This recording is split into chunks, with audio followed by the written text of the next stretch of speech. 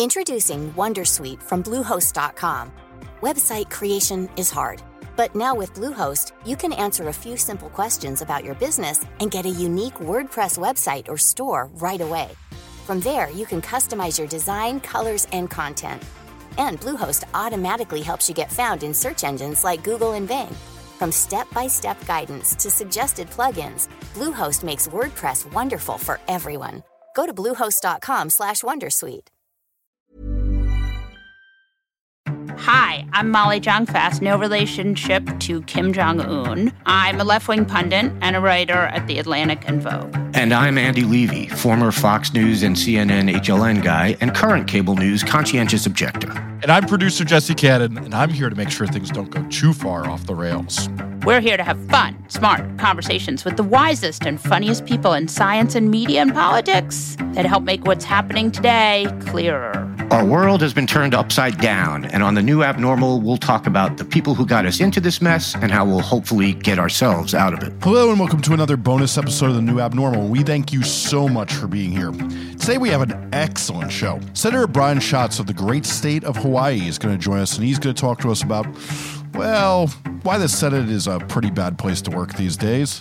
But first, let's have some fun. You guys ready to listen to some clips? Hell yeah, I am. I can't even wait for you to finish that sentence. I'm so excited. Holy moly. Yeah, let's do this. It's a lot of enthusiasm. Let's go. Fucking go. I know we've been receiving some complaints because we've not been talking about the most prescient political scandal of recent times. But here we are. We're going to learn all about Bunnygate. Oh, yeah, the best. The trip comes on the heels of a bizarre incident, as Brian just alluded to, yesterday at the White House when an advisor, a White House official, was dressed as the Easter Bunny and pulled the president away as he was answering a question about Afghanistan and Pakistan. Yeah, don't talk to the press, don't talk to the people, don't talk to the kids. Alexandria Hoff has all the details for us. Good morning. Bunnygate. Bunnygate is right. And first I'll say yesterday, while it was cold, it was rainy, it really was a welcome return to a very long-standing tradition here at the White House. The Easter egg roll had not been in person in 2 years, but it does seem that in that time the Easter Bunny has gained some authority. It was an interesting moment. The president was greeting reporters and visitors, and at that point the fluffy character physically stopped the president from answering a question about Afghanistan. Take a look at this. Pakistan should not, and Afghanistan should be. Oh, the Easter Bunny, Mr. President.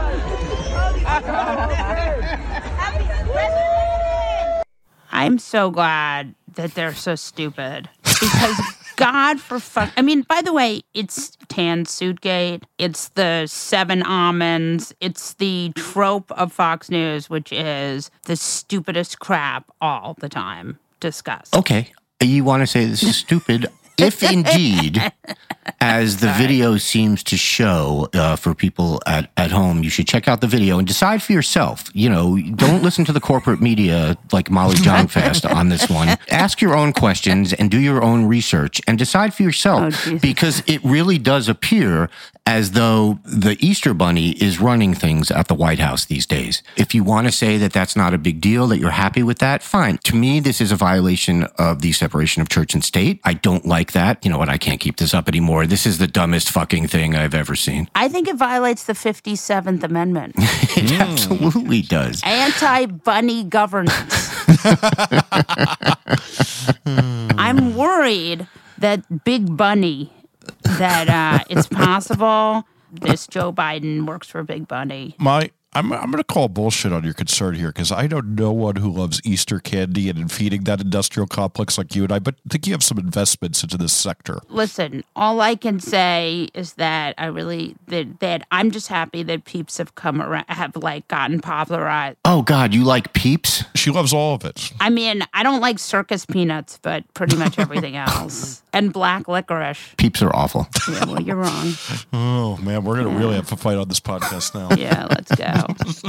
Take it down. Mini eggs team for life, though. Yeah. Ooh, Cadbury eggs are so good. Okay, so speaking of really, really stupid things, there's lots of theories on why you should be a politician and why you're qualified for office. But Dr. Oz, who's running for the Senate in Pennsylvania, has one too. I have the ability to walk into the knife fight of the culture wars with more than just an index card. I know exactly how to play on the biggest stage there is, network television, to get my ideas across and make sure that we are never pushed back on. I didn't understand that clip because Dr. Oz makes no sense. He says he doesn't need an index card to know how to play the culture wars, and he's experienced at doing it on TV. It was the TLDR. Yeah, thanks, Oprah.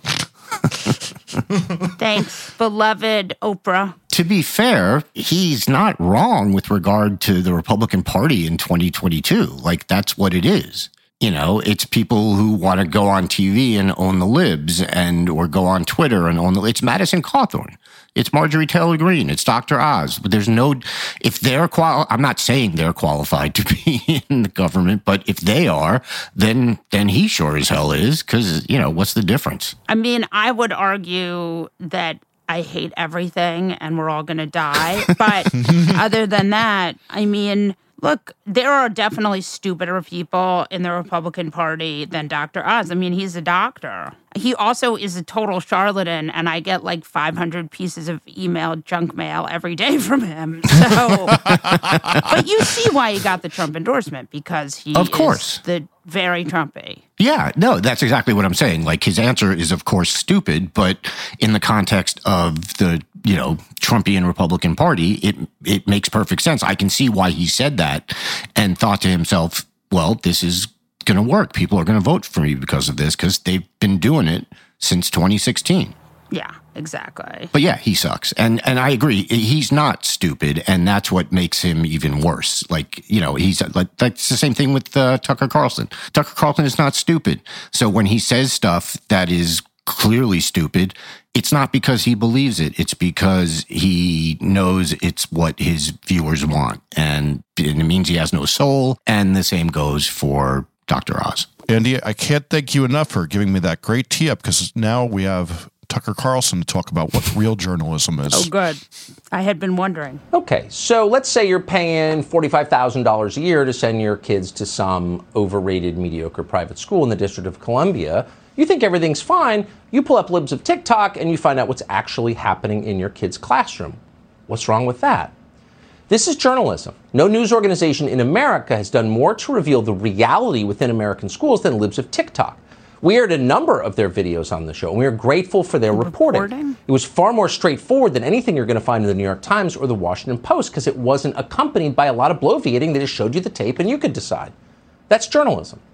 Here's another piece of tape that libs of TikTok unearthed that amazed and horrified us. I mean, I love when he's like, this is journalism, but going to somebody's house, that's not journalism. Right.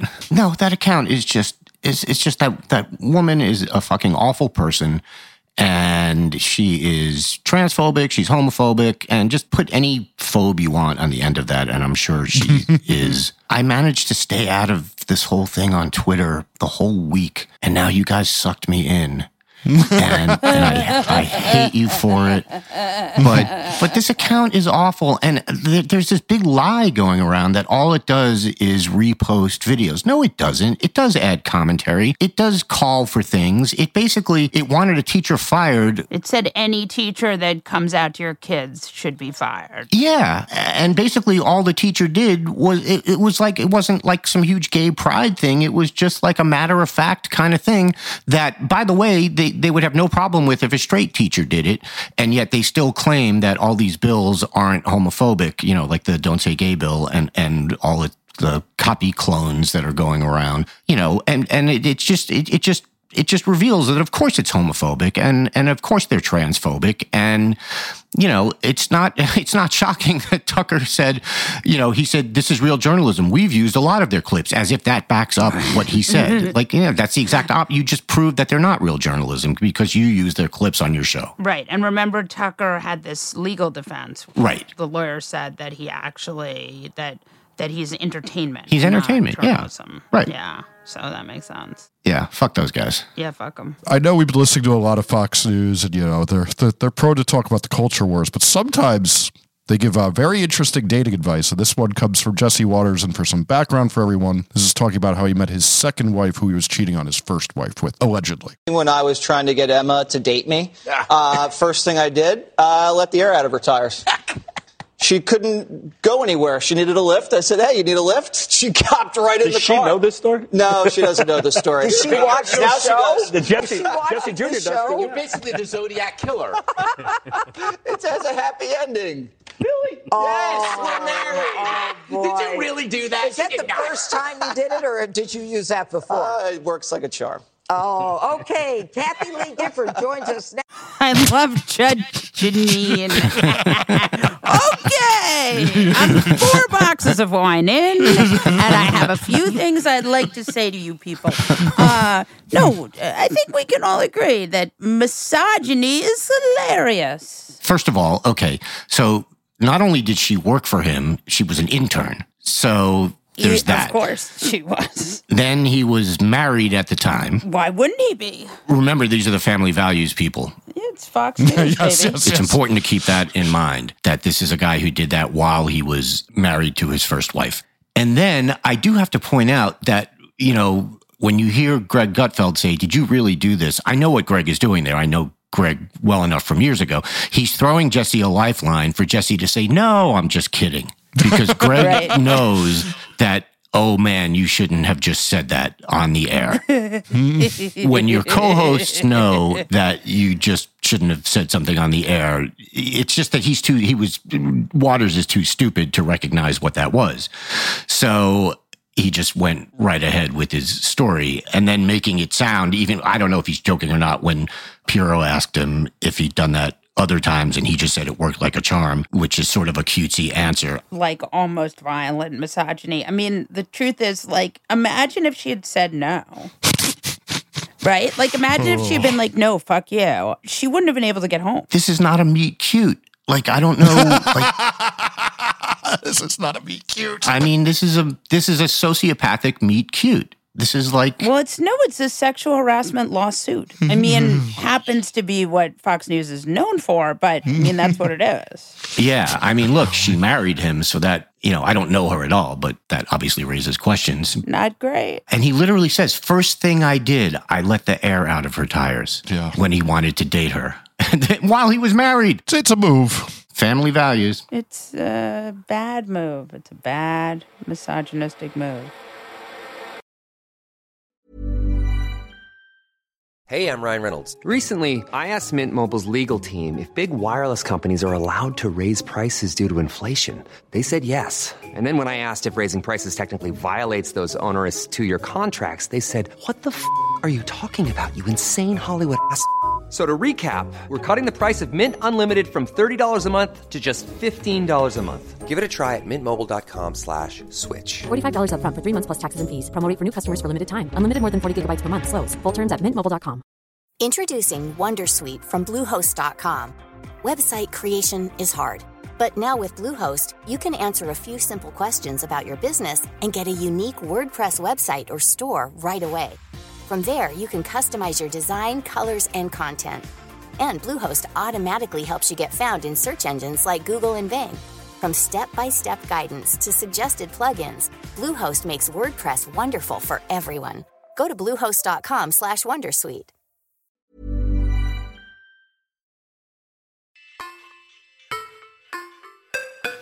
Brian Schatz is the senior senator of Hawaii.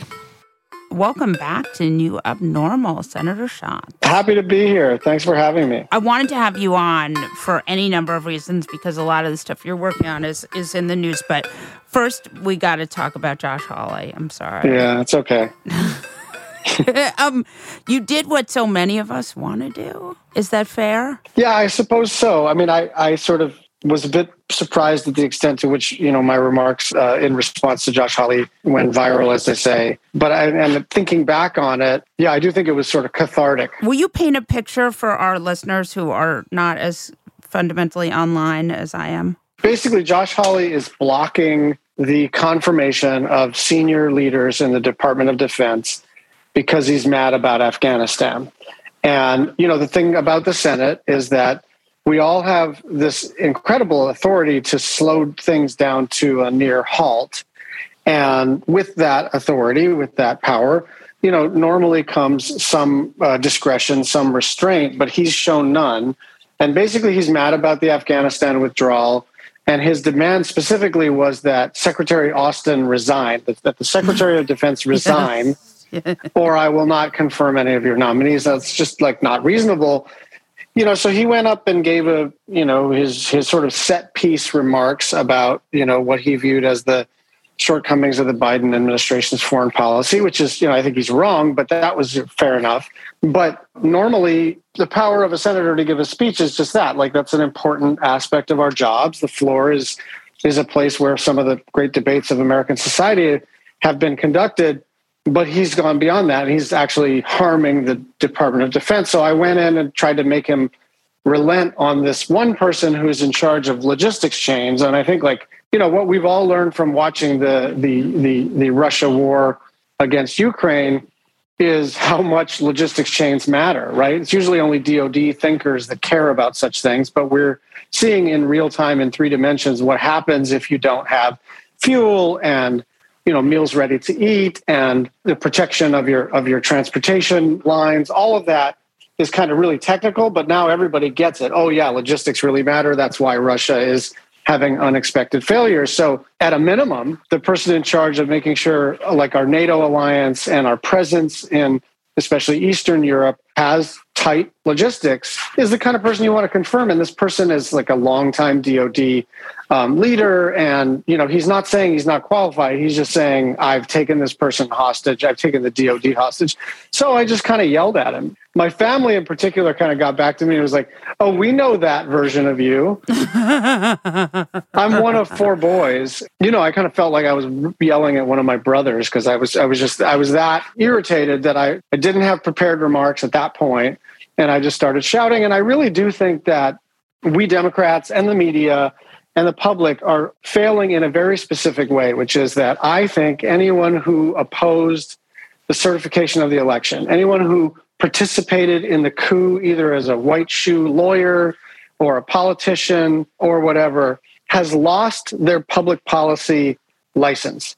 You don't get to have an opinion about DOD stuff or, Section 230 and tech or the child tax credit if you don't accept the basic premise that the person who gets the most votes gets to be the person who is in office. And here's Josh Hawley giving a floor speech like a senator in good standing, and to just piss me off. I want to drill down on that for a minute because I think that some of what we're facing these midterms, a lot of the mainstream media narrative is Democrats face headwinds. What I hear when I heard that speech and what I felt when I saw the response was people are very pissed off about what the Republicans have been doing. And it feels to a lot of us like Democrats are sort of being nice and bringing a stuffed animal to a knife fight. And there's something about having someone stand up and say, listen, man, that actually is very gratifying to a lot of us. Yeah, I think that's right. And to be charitable about it, because I'm a Democratic senator, so I can't pretend like this is someone else's failure. I think what happened with voters was they really did pick Biden. And, I'm not a poll person necessarily, but there was a really interesting poll that they said where they asked people open-ended questions, say, what do you like most? What one word comes to mind when you think of a Biden presidency, right? Or a Trump presidency? And the open-ended answer on the Trump side was chaos or fear, right? And the answer as it related to Biden was calm. That was the most common, unprompted one-word answer. And I think that's really true. I think for people who are not, continually online and plugged in politically, they just wanted things to be somewhat normal. And so it wasn't completely unreasonable for us to say that was like a, as they said, they used to say in marketing, a primary selling proposition, right? A mandate from the Biden candidacy was like, hey, things were going to be like, you get to not worry about politics, every 3 hours. You get to get offline. You get to stop watching, the cable shows and freaking out about everything. That's part of the promise of the Biden administration. And I think, unfortunately, that's not true. And that's not Joe Biden's fault. It's actually the Republican fascist authoritarian movement, which we have seen march on under the sort of shadow leadership of Donald Trump. But we've also seen a new generation of American fascists, right? Who are very well educated, very clever. A lot of them used to be anti-Trump. And now they've just figured out that, fascism is their ticket to power and they're going to ride it. And so, unfortunately, I think part of what we have to start telling the Democratic base and swing voters is, the threat's not gone. That's the pure fact of the matter. Is as much as I would like to say, cool, democracy's back, and now let's expand the Affordable Care Act and make sure people have like dental coverage under Medicare, which is all super important stuff. We do have some more foundational fights that we still have to get through.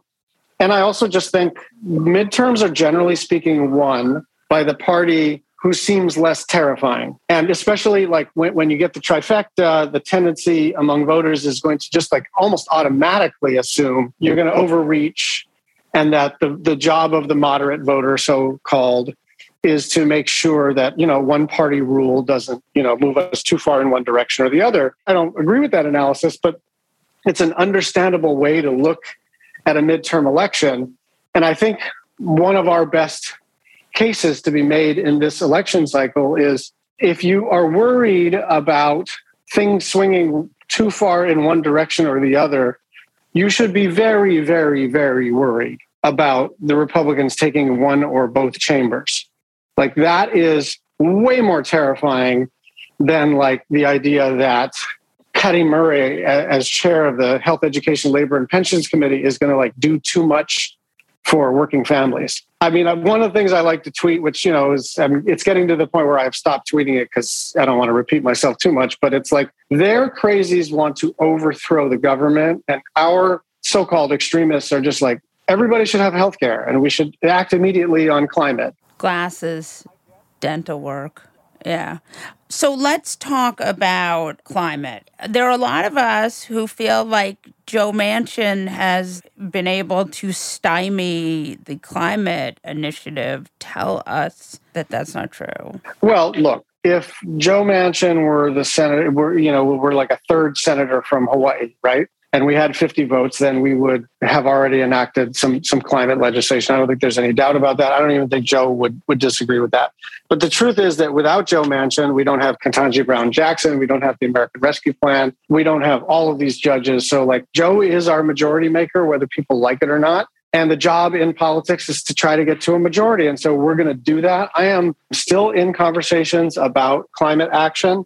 And, the interesting thing about Manchin's objections to, what was previously called Build Back Better, which I don't call Build Back Better anymore, was that for the most part, we had a deal on the energy part of the bill.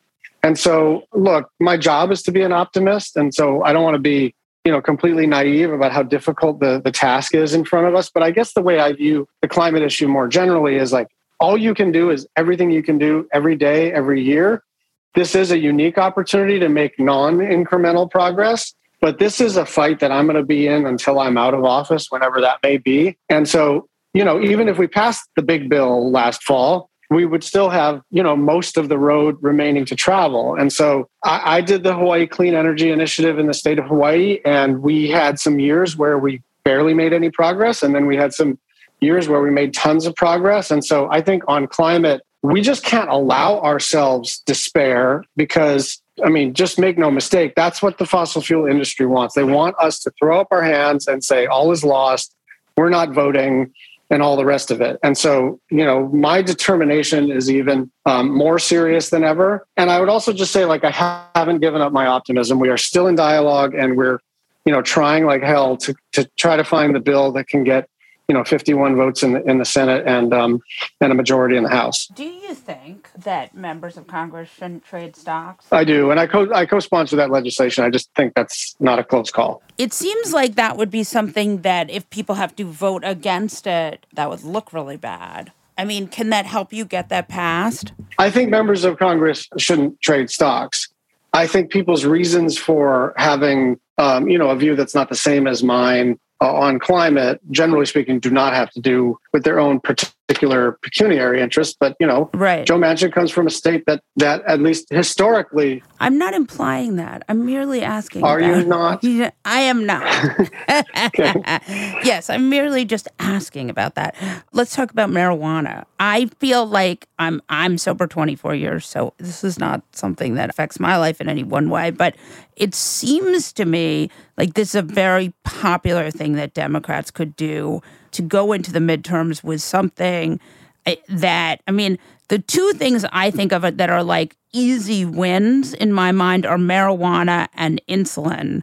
Talk to me about what you're doing with federalized marijuana legalization potentially. Yeah, so I basically co-sponsor any bill I can get my hands on to either decriminalize or legalize or make it easier to research the medicinal benefits, whatever they may be. On public policy, I'm all the way there. The only sort of caveat I offer is I think we still have to respect the FDA's process in terms of determining what is clinically proven to be medicinal.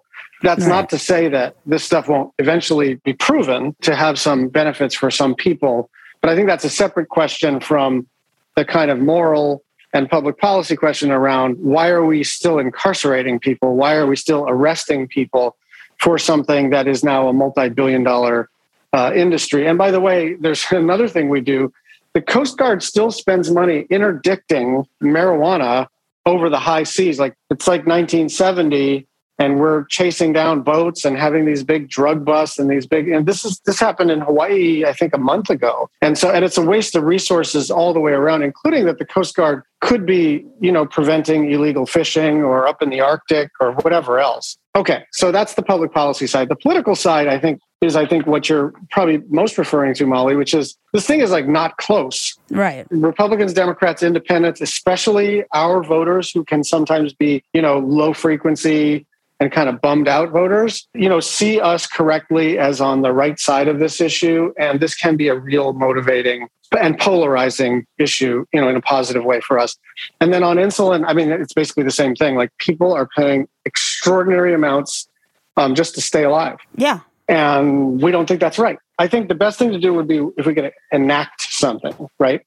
But we know, given that the filibuster still exists, that, we need 10 Republicans to cooperate with us. And so there is an effort to try to get 10 Republicans to cooperate with us. But frankly, if they won't, then at a minimum, we need to lay down a marker and say, we're for this. Are you guys?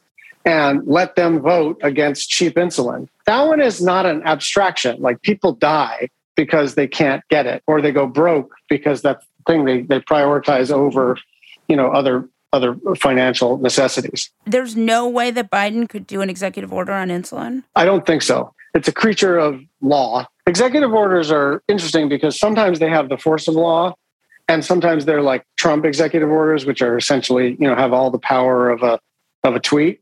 Right. Look, I think he should obviously do whatever he can on the, executive branch action side. That's just a straightforward proposition. But I also think that I worry a bit about people kind of just essentially getting frustrated with the legislative process and saying power of the pen. And it's well, listen, man, maybe if someone wants to do that, that's great. But I'm a legislator and I'm here to make laws and not just to demand that someone else write a bunch of long memos to the agencies. So that's all good stuff, but it can't replace what the Congress is there to do. Senator, thank you so much for joining us. That was super interesting. Thank you. Nice to hear from you. Happy everybody's healthy and love your podcast. On that note, we'll wrap this episode of The New Abnormal from the Daily Beast. In future episodes, we'll be talking to smart folks from the Daily Beast and beyond, from media, culture, politics, and science, who will help us understand what's happening to our country and the world. We hope you'll subscribe to us on your favorite podcast app and share the show on social media. Thanks so much for listening, and we'll see you again on the next episode.